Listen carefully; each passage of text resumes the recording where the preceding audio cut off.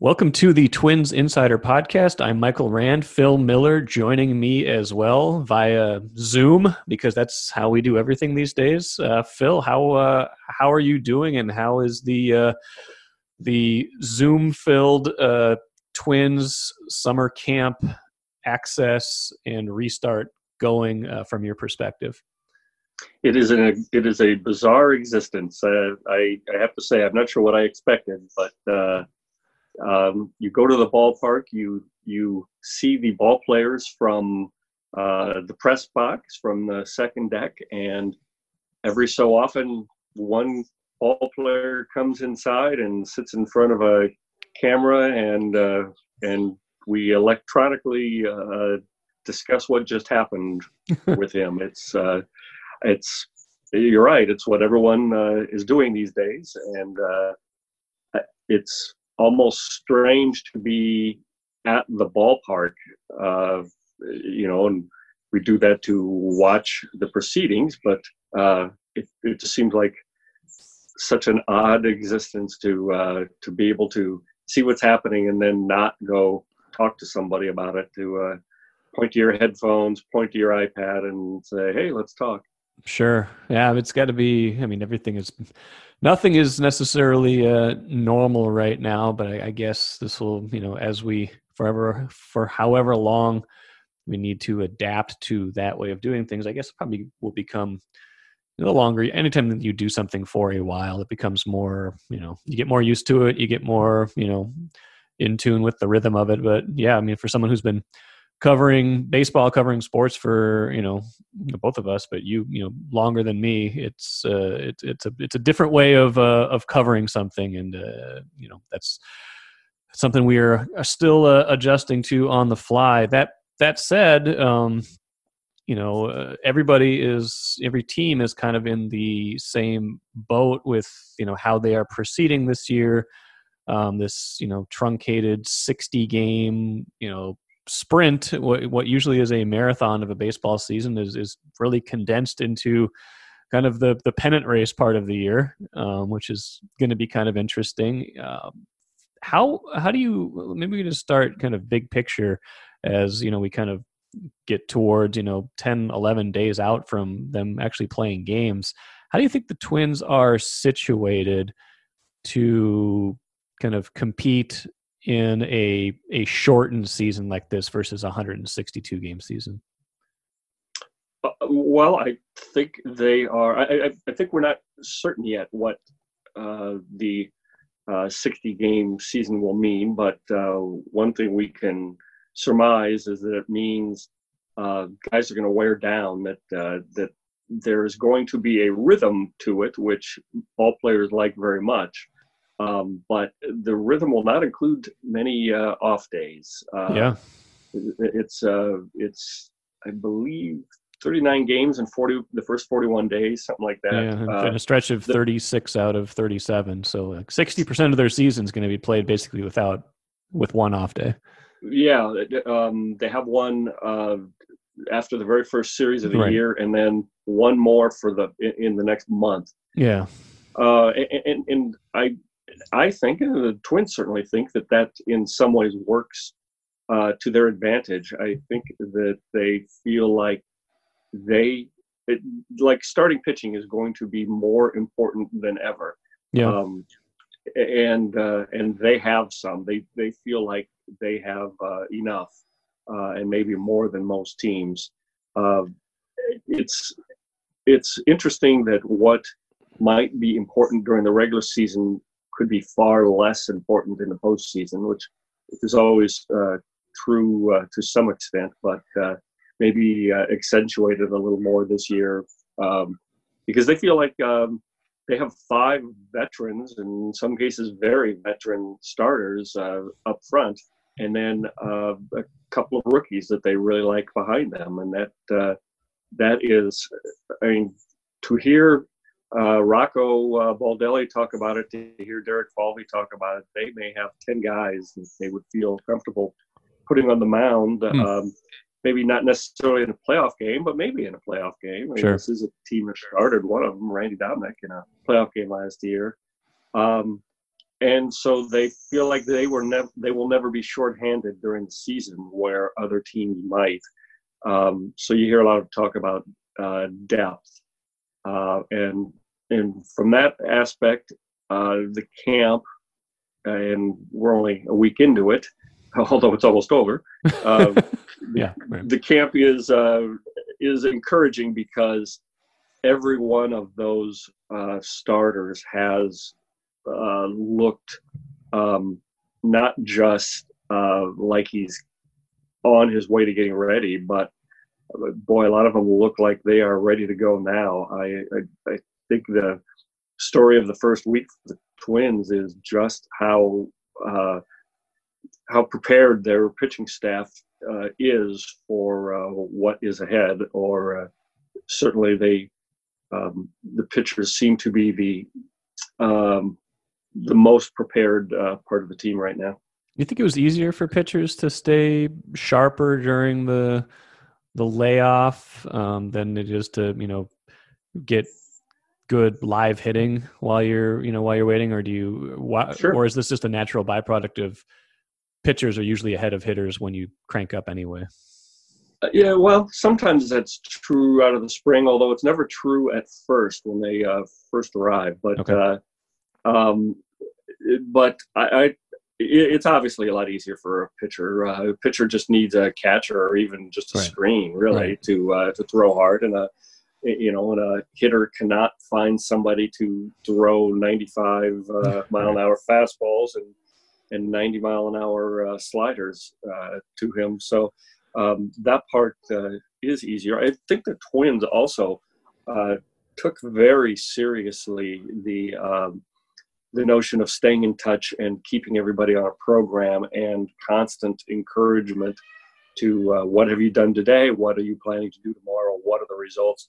Let's do a Zoom call. Let's throw a bullpen with a camera behind you. And they have a lot of pitchers that are motivated that way anyway. I picture Jose Barrios throwing in his backyard when he's 60 years old, but they also have, but they made sure that was true of everybody, and to whatever extent, and I don't know how much different it is. Maybe every camp is like this, but I think the Twins are feeling like they're seeing some payoff for all the contact that they made with their pitching staff during the break.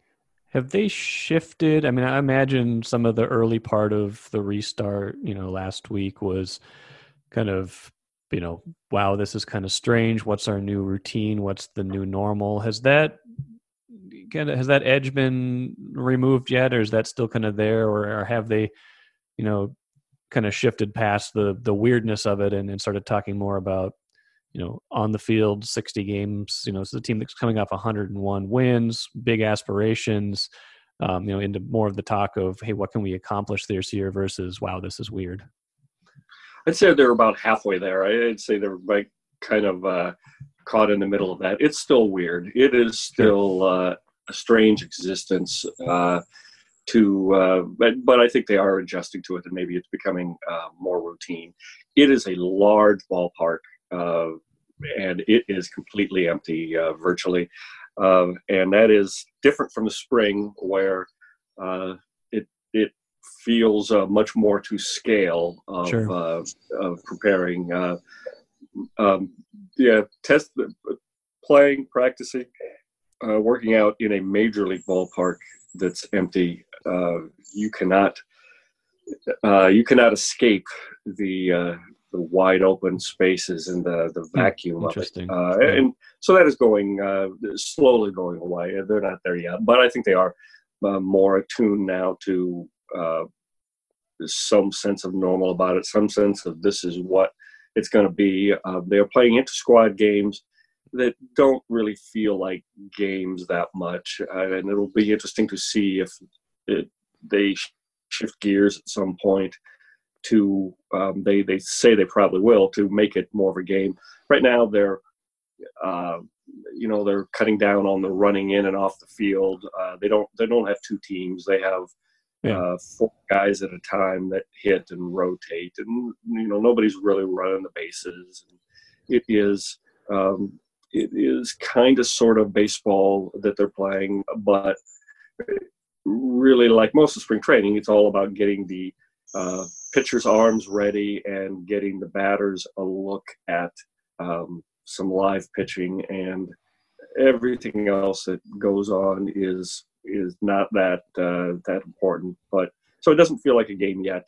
I would say it not when we hear Byron Buxton's walk-up music 4 times in 5 minutes.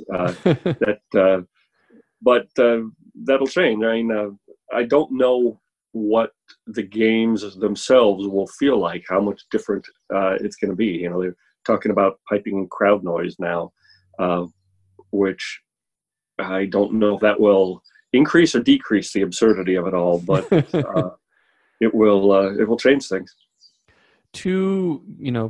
Before everything shut down in March, 2 of the key kind of storylines that we had talked about were Byron Buxton and Rich Hill, 2 guys that were trying to come back from injuries. Obviously, one of them a veteran who they'd signed. One of them, a guy that we've talked about for 5 years, 6 years now, is can he come on, turn the corner, things like that. How, from your perspective, how have both of them looked? And, in terms of recovery, they probably benefited a little bit, at least from this strange pause to the season, I would imagine. Yeah, and both are kind of focal points of what's going on. They are both getting a lot of work. In Buxton's case, I think ahead of a few people. They are giving him a lot of at-bats. They are testing him as much as they can, and kind of catching him up from he did not take part in much of spring training, so that part is going well. And Rich Hill is surprisingly one of the most ready pitchers. He's not yet on the level of Barrios or Odorizzi, but he is raring to go and is quite something. It's easy to forget that he's 40 years old to see him out there. They're both getting a lot of work to make sure those guys kind of catch up from what they missed, and I think the results have been really, really positive so far. A couple more things quick. 60 games, I think we've written this and talked about this, but it leaves less margin for error. I mean, on the upside, if you get off to a 20-8 start, you have a pretty far way to fall if you're going to miss the playoffs. And the schedule works in the Twins' favor, and that the central divisions aren't maybe the best of the baseball world all the time. But how do you think, managing wise and just playing wise, will games, do you think they'll have to play games slightly differently, or will there be more of an urgency to the games, even as they realize that they can't burn their bullpen because they've got so many games in a row? But you know what I'm saying? Will each game, do you think, take on a little bit more of a life of its own than rather, we can afford to drop this one, or we're going to give a bunch of guys an off day, things like that? Well, I don't know how much guys write off games during a 162-game season. I hear that a lot, that, you won't be able to just say, we'll let this one go. I don't know that teams do that all that much during the regular season anyway. But there is an urgency to it that I don't think people really know what to expect yet. When they're out there on the field, I think it feels like the normal pace of a game. And baseball's not a game where you exhibit more urgency than normal on the field. And in fact, if you do, it might hurt you. Sure. There's no 2-minute drill in baseball. What if there was? So, it comes down to the managing, I suppose, and the usage of players. This is a team that is very attuned to keeping everyone at their peak and not wearing everyone out. So that's going to be a balance for Rocco. And you know, his inclination is to give everyone a day off once a week, and in a 9-week season, maybe you have to cut back on that because you have to try to win every game.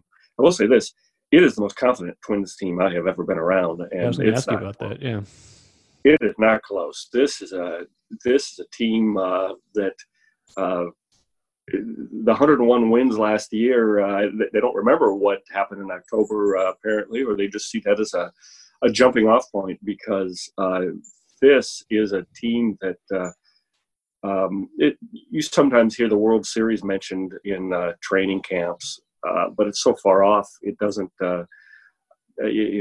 it's all talk, basically, and you just write it off as spring. This summer camp, just about everybody mentions about, we're here to go to the World Series. And they really believe that they have it. The presence of adding a couple of veteran pitchers and especially how they've looked now, and everyone just assumes that the offense is even better with Josh Donaldson, which it probably is. I don't know how much confidence carries you in baseball. Same thing. Once the pitch is coming, I don't know how much that means, but if it means something, this is the best team that I've ever covered in Minnesota. Just to hear their expectations. All right, man. Good stuff. Well, we'll check in with you and a whole bunch of other Twins-related folks down the road. Phil Miller, thanks for checking in with me, and best of luck covering the season. Okay. Okay, Mike. Good to Zoom with you. All right. Take care, Phil. Bye-bye. Bye-bye.